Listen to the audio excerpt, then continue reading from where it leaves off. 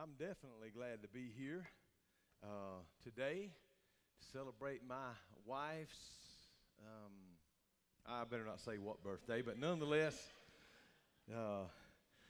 she's been with us a long time, amen? So I'm excited about that, and I'm excited to be here because God is here, and we've got some awesome things to talk about, amen? And thank you, Sister Pat, and all the work that you do at the CareNet Center. Let's give her a hand, would you? Amen. Tremendous work going on there, and we're happy to support them. And I know you are, and God has done some wonderful things. Let me welcome you first to the Harbor Worship Center. If you don't know me, I'm Mike Saines, the lead pastor here. And we're right in the middle of what we're calling the Refocus series. Now,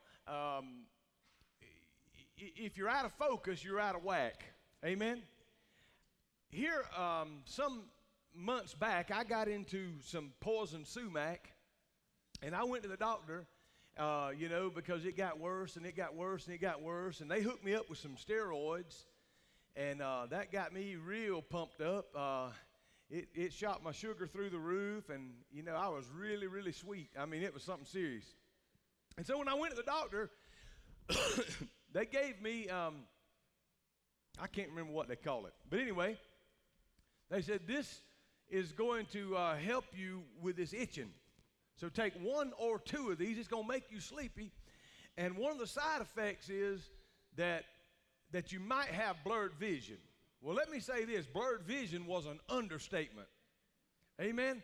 I mean, now my vision has lost a little step or two in the last year since, I turned 47 a few years ago, and that's when it started easing over the hill. But, man, it went real quick after I took a couple of them little pills. And did you know it seemed to take weeks for me to get that stuff out of my system? And but nonetheless, I finally did. And I especially, man, you don't want to be seeing blurry when you're driving. Even worse, you don't want to be seeing blurry when you're skydiving. Amen? I mean, so I needed to somehow refocus. And I tried hard. I would look at things, and I would squint my eyes, and I would put on my glasses, and then I would put on Kelly's glasses, and then I would stack them. I done all kind of things. And but nonetheless, I finally got that out of my system, and I was able to focus.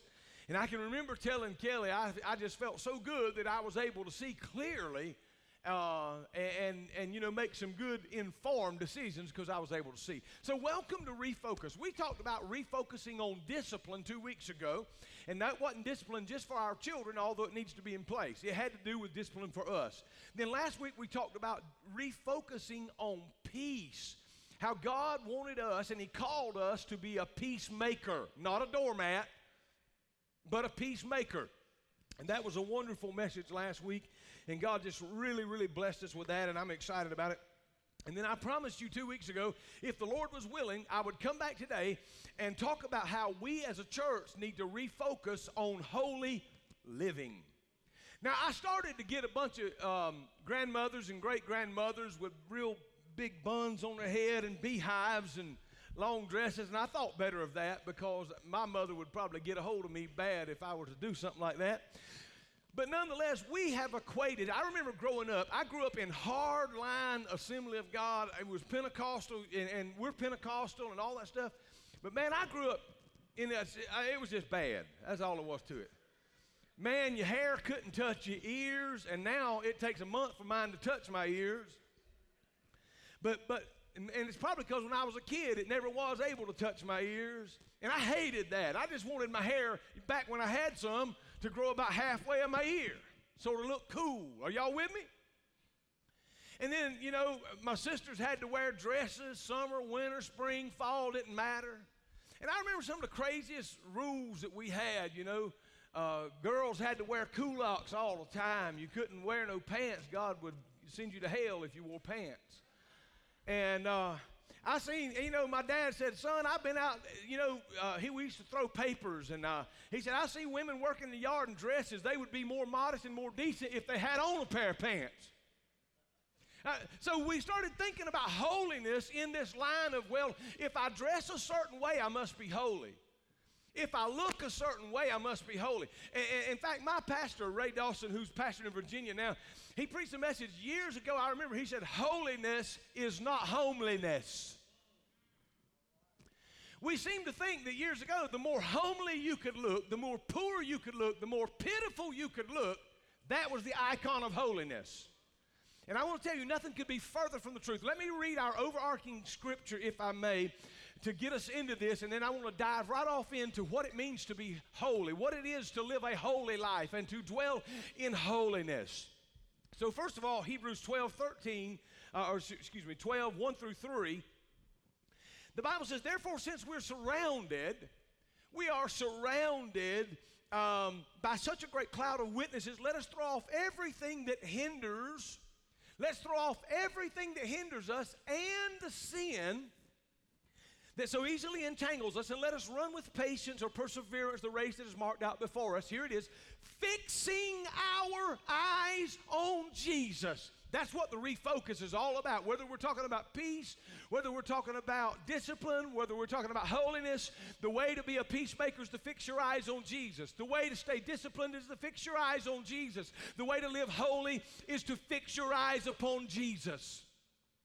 If we would always say, and really mean it, more than just cliche, more than just words, what would Jesus do? If we look at Jesus and say, well, what is he going to do in this situation?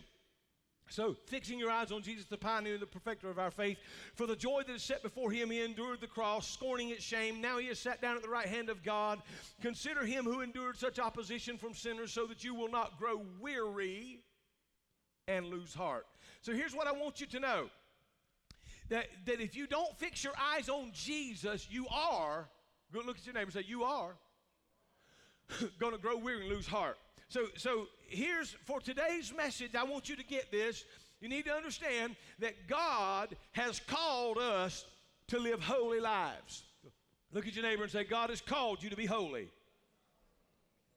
Now look back at that one and say, he's called you to be holy as well. Here's what he said, be ye holy, for I am holy. The Bible says, holiness without which no man shall see God. Now I want to tell you something, in and of yourself and of myself, we are not holy. There is none good, no, not one, says Romans 10 and 3 or 3 and 10. I may have it backwards, but there it is, 3 and 10 or 10 and 3 of Romans. There is none of us good, no, not one. For many evangelicals, that's us, I want you to understand that holiness just conjures up an old image or an old icon of revival. Now listen, I grew up, my dad has been a Pentecostal preacher all my life. Like I said, I cut my teeth on the redback hymnal, being drugged here and there and everywhere as he preached the gospel through the week, worked in a cotton mill during the day, went to gospel sings every weekend of my life, it seemed like. I got tired of singing all the songs. I used to could name all of the quartets that sang through the southern states, amen?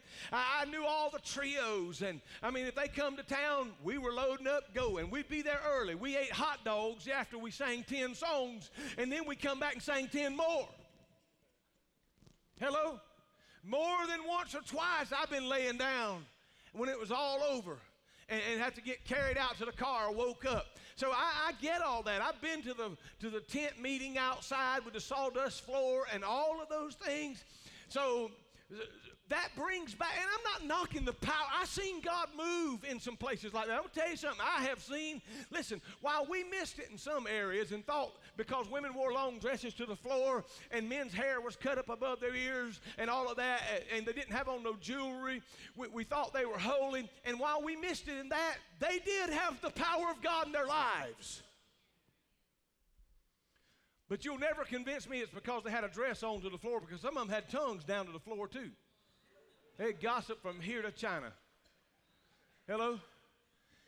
And then they use what Peter said in 1 Peter, I believe it's 1 Peter, he says, don't let it be the wearing of gold or the putting on of apparel, or the braiding of the hair, the wearing of gold or the putting on of apparel. Three things. The braiding of the hair. Come on, Jill. The braiding of the hair. I know you ain't going to braid mine, but the braiding of the hair, the wearing of gold, or the putting on of apparel. And so people said, well, the Bible said, let it not be the braiding of the hair, the wearing of gold, or the putting on of apparel. So then it must be wrong to braid the hair, to put on gold, or wear, I said, hold on, do you understand what you just said? If it's wrong to braid the hair, and it's wrong to wear gold, it's wrong to wear clothes. Careful. Don't nobody start unloading. Amen. So what I'm saying is, for me, many of us evangelicals, we hearken back to the days of the strict prohibition. I'll never forget what we called it in the Church of God was mixed bathing. Y'all know what mixed bathing is? That's, it's really tantamount to us baptizing a man and a woman in the same pool, or if I baptize a man, we mixed bathe. Now, mixed bathe, and I never understood that growing up, because I thought to myself, they're talking about swimming pools. I grew up in the era when swimming pools was all over. Columbus had several public pools, and if I could scrape up $2 or $1.50, whatever it was, I remember I was going to go to the swimming pool. But I couldn't let the church know, because I was down there mixed bathing. I mean, we didn't even have no soap in the water, but they called it mixed bathing. Huh? If you went to a movie, now let me say this, there's a lot of movies that we shouldn't go to, so granted. But if you went to a baseball game, in other words, you couldn't do nothing but look like a monk and read the Bible all the day long and have communion for, breakfast, lunch, and dinner or something. And somehow that was tantamount to holiness, and I tell you, they missed it all together. Now, I understand that we are in this world, but we are not of this world. So what I'm saying to this is, holiness is not just a gospel trio. It is not just an old-time revival, although those things are wonderful and they have their place. Listen, it is not just associated with morality and our behavior, because so many things, people think of holiness, they say, well, it is a list of do's and don'ts, mainly don'ts. I remember in the church they'd say, well, what do you believe in? Well, you can't do this, and you can't do that, and you don't do this, and you don't do that. And, it was a big old list of do's and don'ts. That has to do with morality, what is right and what is wrong. And you say, well, if I can do all of the things I'm supposed to do and avoid all the things I'm not supposed to do, then I'm holy. No, you'll never be holy your best day in this world without Jesus Christ being your holiness. Now I'm going to get there in a moment. But you got to understand that God has called you and I in this modern world of 2017. In this tech-savvy world, God has called us to live a holy life before people. He said we are a chosen generation. We're a peculiar people. And I know some of y'all are peculiar. Are you with me? Say amen. So, but some people have taken that to mean that we're supposed to be this special little sect of people that have an elite membership that nobody else can get into. Listen, if nobody else can get in, why did Jesus Christ come to save the world? If he just indeed come to get your 4 or your 8 or the people you golf with or eat with or whatever. Listen, some have reduced holiness down to simple morality. But I tell you, choosing to do something or not do something, that is not going to get it. True holiness is much deeper than a list of moral imperatives that says I must do this or I must not do that. And if I do this, I'm holy. And if I don't do this, then I'm holy. And then that is not a formula for holiness. Stay with me, and I'm going to give you, I'll get you to that place where we are holy, or where we're supposed to be. Why is it important to know it like that, Pastor? Why is it important that you tell me all this? I'm glad you asked, because we've misunderstood God's call for holiness. You remember when Moses was on the backside of Mount Horeb, and he saw a bush and it was burning? You remember that? And he went over and he's getting a little bit closer to it, and God called to him out of the bush and said, Moses, put off thy shoes from your feet, for even the ground whereon you stand is holy. Yeah. You know why the ground whereon he stood was holy? Because God was there. Amen? You know what makes this place, this is just a building. You know what makes this the house of God or the house of worship? Because he come down and he's here in the midst of us. Amen? Let me go on. We've misunderstood God's call for us to be holy. Most of us don't live holy lives because we're misguided as to what it means to do so. We've mistakenly thought that if we do certain things and abstain from certain things, then we're holy. But no. Romans 3:10, there's none righteous. Listen, we cannot by ourselves be holy. More about that in just a moment. Let me give you some examples here that show some things. Did you know here? Watch this, if you don't get nothing else. Recent polls show us this, that many self-described evangelicals march in moral lockstep with mainstream American culture in the practice. Listen, I want you to catch this. Many self-described evangelicals, that's us. Many self-described evangelicals march in lockstep with mainstream American culture when it comes to the practice of, watch this, divorce, spousal abuse, extramarital affairs, pornography consumption, materialism, racism. That's just to name a few. What I'm saying is the church is marching in lockstep with the world, and yet we claim ourselves to be holy. I want to tell you something. The world cannot march to the beat, or rather the church cannot march to the beat of the world's drum and yet say we are different. Now, I gotta be careful with this, because we are to reach the world. We're to reach out to them. But we do not embrace the things that they embrace. Let me go further. While we tip our hat to the importance of holiness, many in our culture don't view us as anything. We're not even morally different at all. In fact, they look at us as almost hypocritical. Let me give you an example, because I've come across person after person after person who's deeply committed to the church that have no problem in this world lying if it'll get their butt out of a sling. Oh, I'll just pray about it. God will take care of that. What are you smoking? Hello?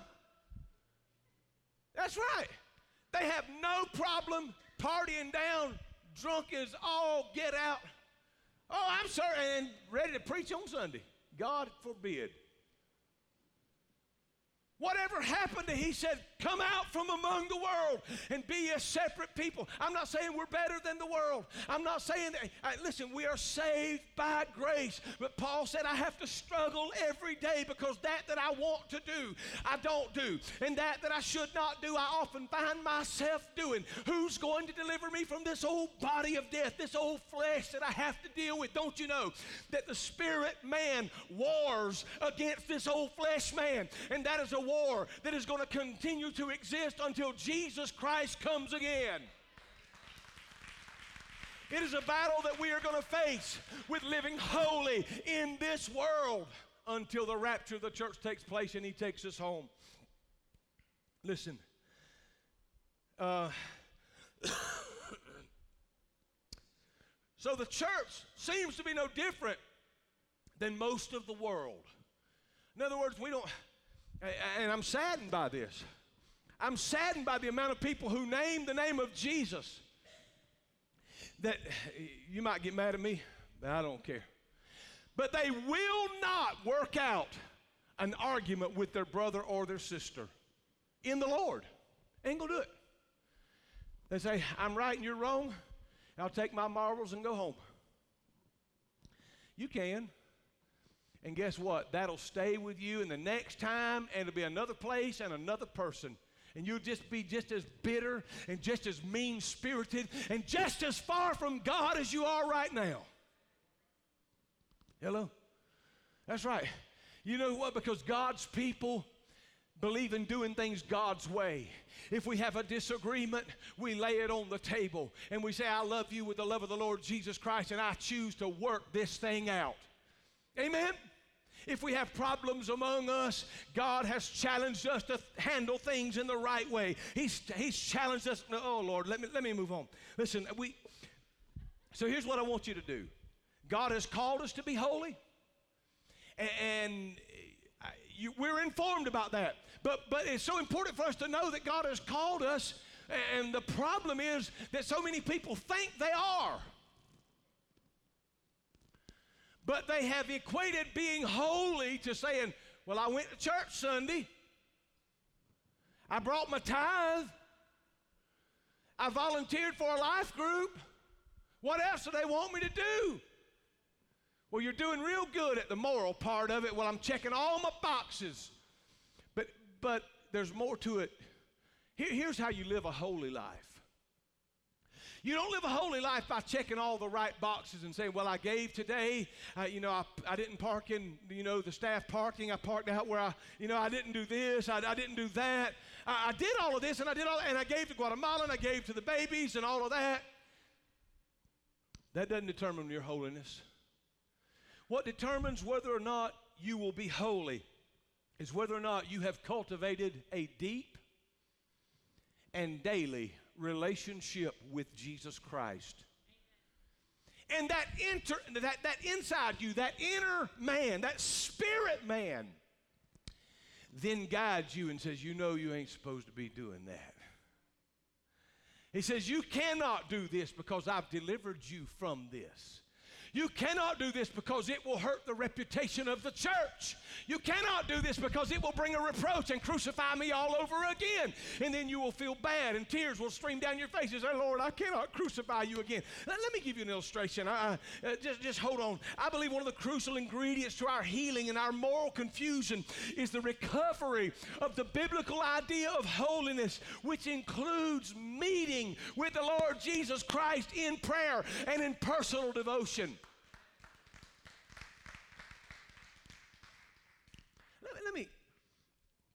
How many of you remember when you first fell in love? Hey, better with some hands going up or I'm going to start telling y'all to look sideways. You first fell in love. Man, when you knew she was interested, ooh, that was back before cell phones for many of us, huh? And you wrote letters, and you done all of these things. Man, you stopped by the florist. Hello? You done some things. You know what? You talked about them all the time. Man, you talked to your buddies. Your hunting buddies. Well, man, you got to meet this girl. Man, she is so pretty. Oh, my Lord. She loves to, play ball. She loves sports. And, you're just jazzed. And, ladies, you're the same thing. Oh, this guy, he just built like a rock. And he loves me, and he brings me flowers. Oh, and we have tea together. And, man, in other words, you know what happens now and with the cell phone? Man,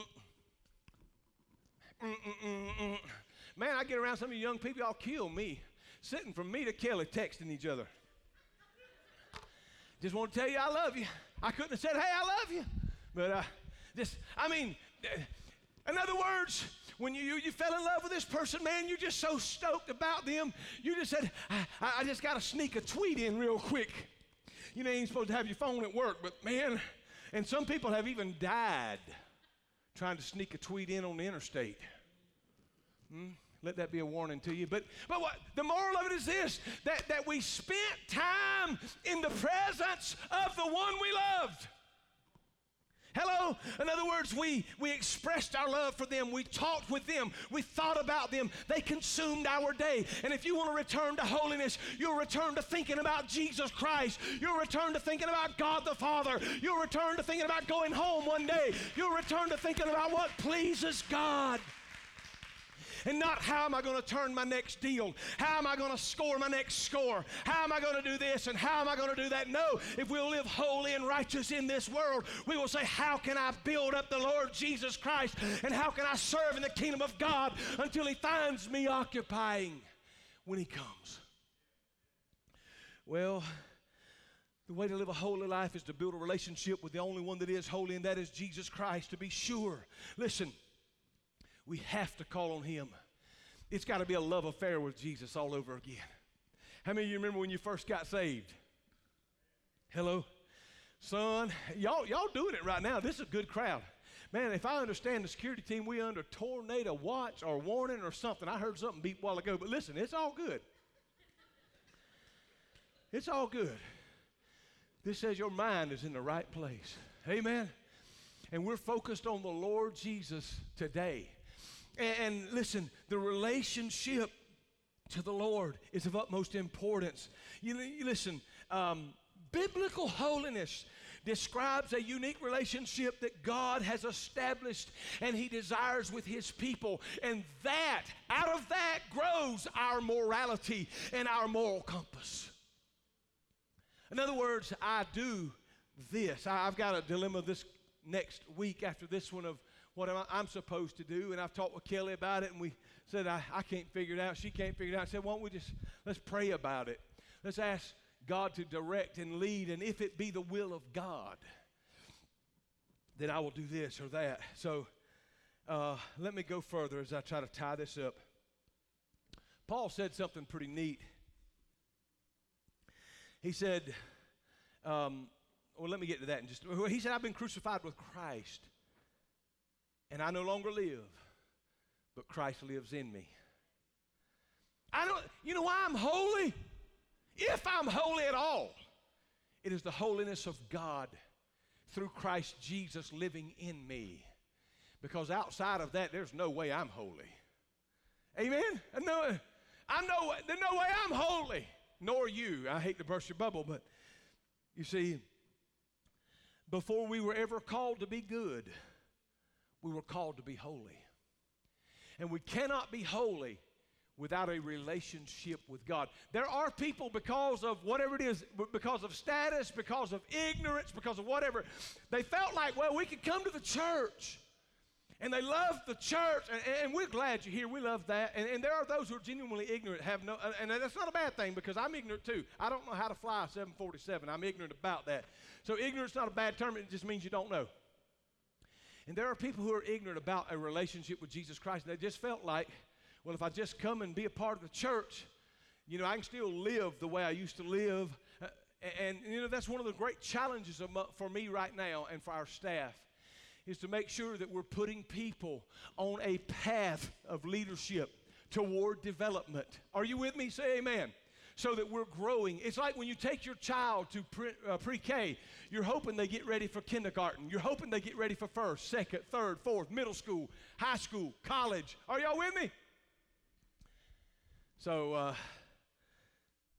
and then Paul says in Ephesians 2 and 6, passages like these convey the mysterious yet utterly real fact that by the virtue of our union with Jesus Christ, we participate in the life of God. He dwells in us and we dwell in Him. And here's why it's so important for you to make that relationship with Him. Without creating that deep relationship with God, you're going to go on living by a list of do's and don'ts, never really knowing what it means to be holy. Just thinking, well, if I check this box and I stay out of this box, I'm good. Never knowing what it really means to be holy. At the bottom of all of this, let me just say this. There's a question that must be answered. And that question is not so much as what we do or what we do not do. In other words, our actions. But a question of possession. A question that asks whose we are. To whom do we belong? Whose bidding are we doing? That's an important question. And I'm trying to move through this. At the bottom of it all, God called us to be holy, to be radical, all-encompassing claim on our lives and loves, our very identities. Listen, to be the disciple of Jesus Christ requires nothing less than death to our fallen, egocentric selves in order that we might live for Him. To be holy means that we are all that God, or that we are, and that all we have, and that all we hope for is all wrapped up in Him. That's what to be holy means, that all we are, all we have, all we dream of is God's and not ours. And that every aspect of our lives is shaped and directed by God. And I want to close with this illustration. And some of you remember last week. Well, how many of you were here last week? Let me see your hand. And I talked to you about our life group focus, and I said something about why we do what we do, and I told you the story of Brady Michaels. You remember that? And then I gave you the contrast of if God could lean over the balconies of heaven with a stethoscope and listen to the heartbeat of the church. And I shared with you why we do what we do, and we were moved. I want to ask you again the question as to why do I do what I do? Why do you do what we... You see, because I'm very overt about this. In just a moment, I'm going to ask everybody that feels compelled to serve in either of a couple of capacities, whether you're saying, hey, Pastor, I'll open my home for a life. See, this coming spring semester is going to start February the 19th. I'll preach a message on Sunday, and then that week, somewhere all across the county, that same message is going to be taken to a much deeper level in life groups. And you guys are going to lead it. You're going to have the notes. The questions are already there. You don't have to be a genius. You got to be smart enough to turn on a TV. Smart enough to open the front door and say, come on in. Smart enough to tell them an hour and a half's gone by. Get out. No, you ain't got to say it that way, but life groups is responsible. God is using life groups to just make this place blow up. I brought our state newspaper, and it just started publishing it again. This month's first one. I think we're maybe the third church in the state of South Georgia. And I think a lot of that is attributed to growth by life groups. Give the Lord praise for that.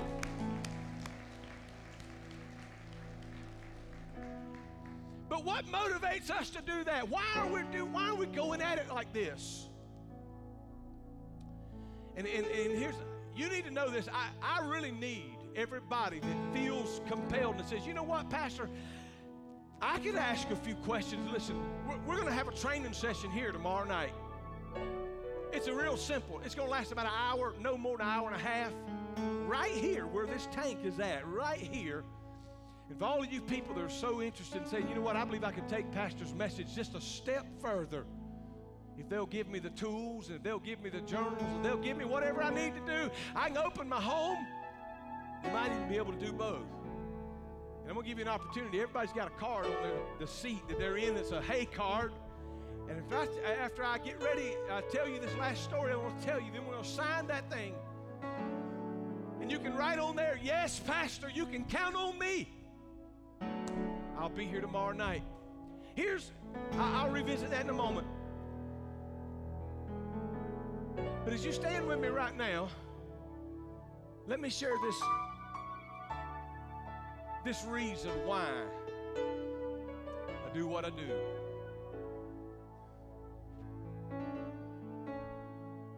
Jesus said something to us in Mark 8:35. Jesus said, what is a man profited if he were to gain the whole world and lose his soul? Did y'all hear that? Jesus said, what is a man profited if he were to gain the whole world and lose his own soul? I want to ask you a question. Suppose he had said a man would gain a city in exchange for a soul.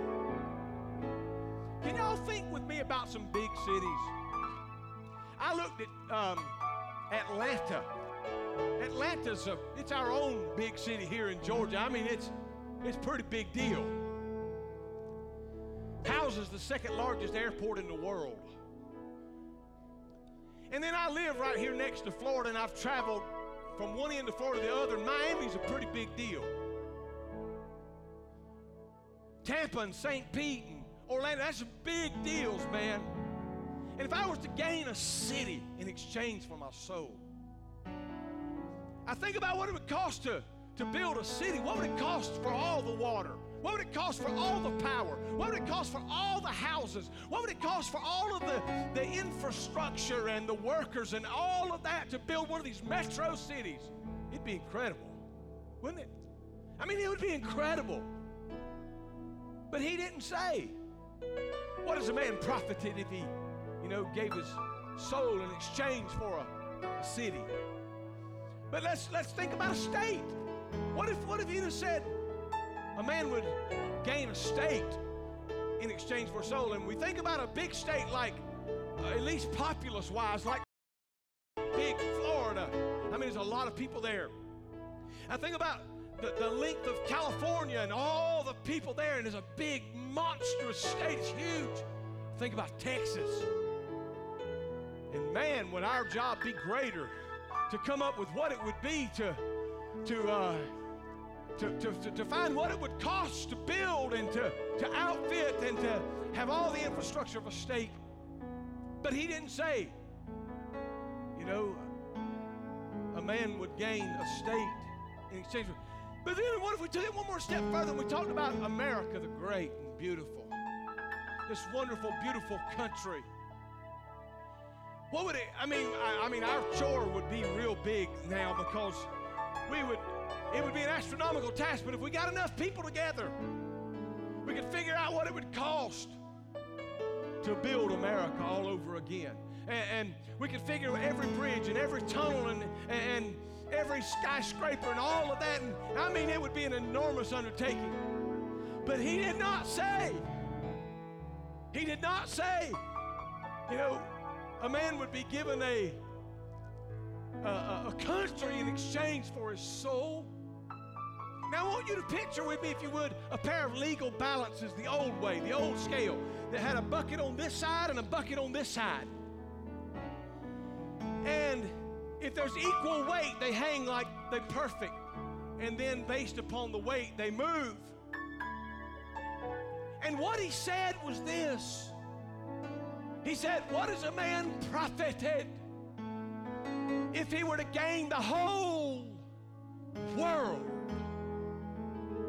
and lose his own soul? So what I'm saying is this. On this side over here, you could put Milwaukee and Cincinnati and New York and Miami and Tampa, St. Pete and Clearwater and all of the cities. You could put the entire country.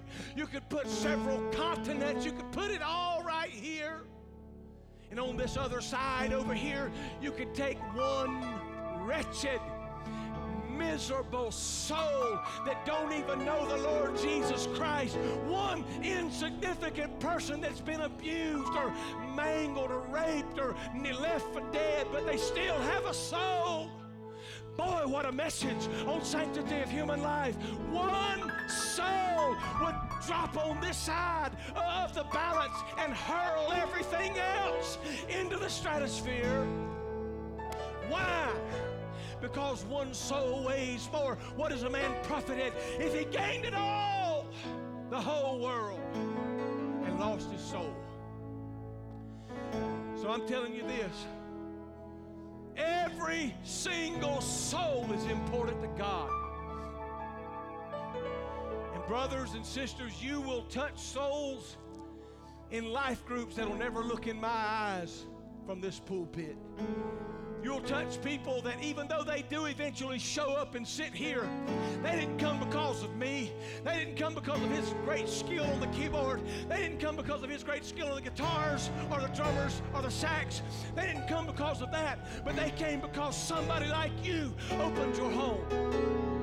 Somebody like you gave them a glass of orange juice or water.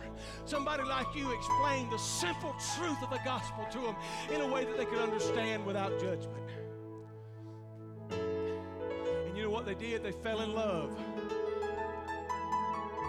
with you, but it really, it is you, but it's the Jesus in you that makes you holy. They fell in love with something and they cannot shake the love of God. Did you know I've had people that have left our church. I had one last week, had left the church some years ago, but they returned when sickness hit their home to be able to say, there's one thing I do know about this place is that you can get a prayer through to God.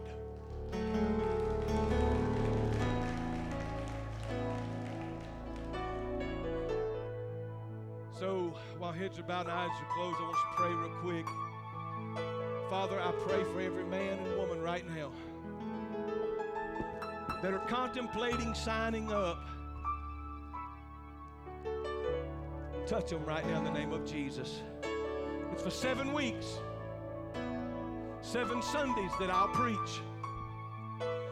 7 Sundays or 7 weeks thereafter. You'll open your home for 90 minutes and take that deeper. You will deliver more in life groups than I will on Sunday right here. Inspired by this, but the life groups is going to give them something they cannot get here. I cannot personally engage with everybody. This is impossible.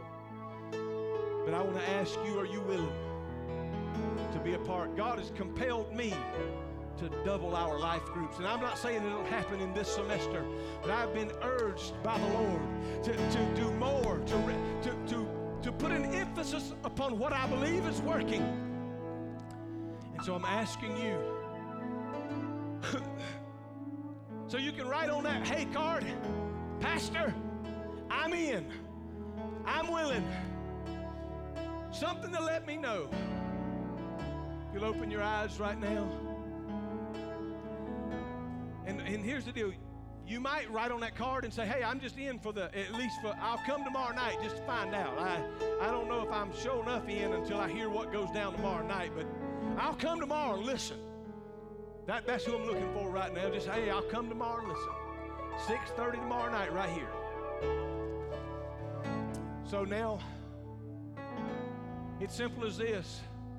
A host is somebody who basically has their heart open for people. They have their home open. They serve snacks. That's all it is.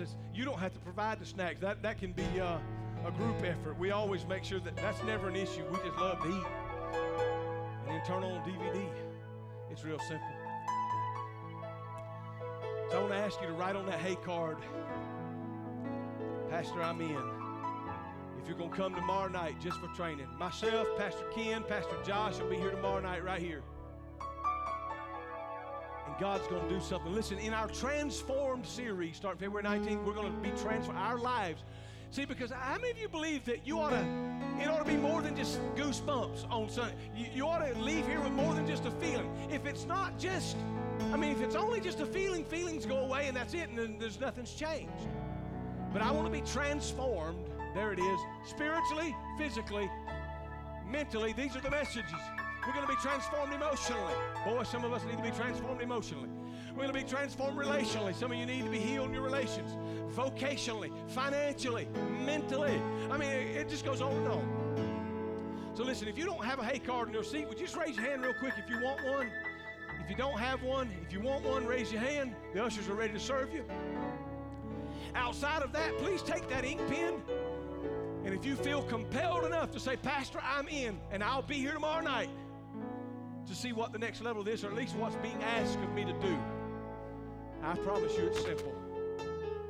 If you'll write on that, as I get Adam to sing something with me, I want you to do me a favor and bring that card to these buckets. There's a bucket right here to the left of that speaker, to the right of this speaker.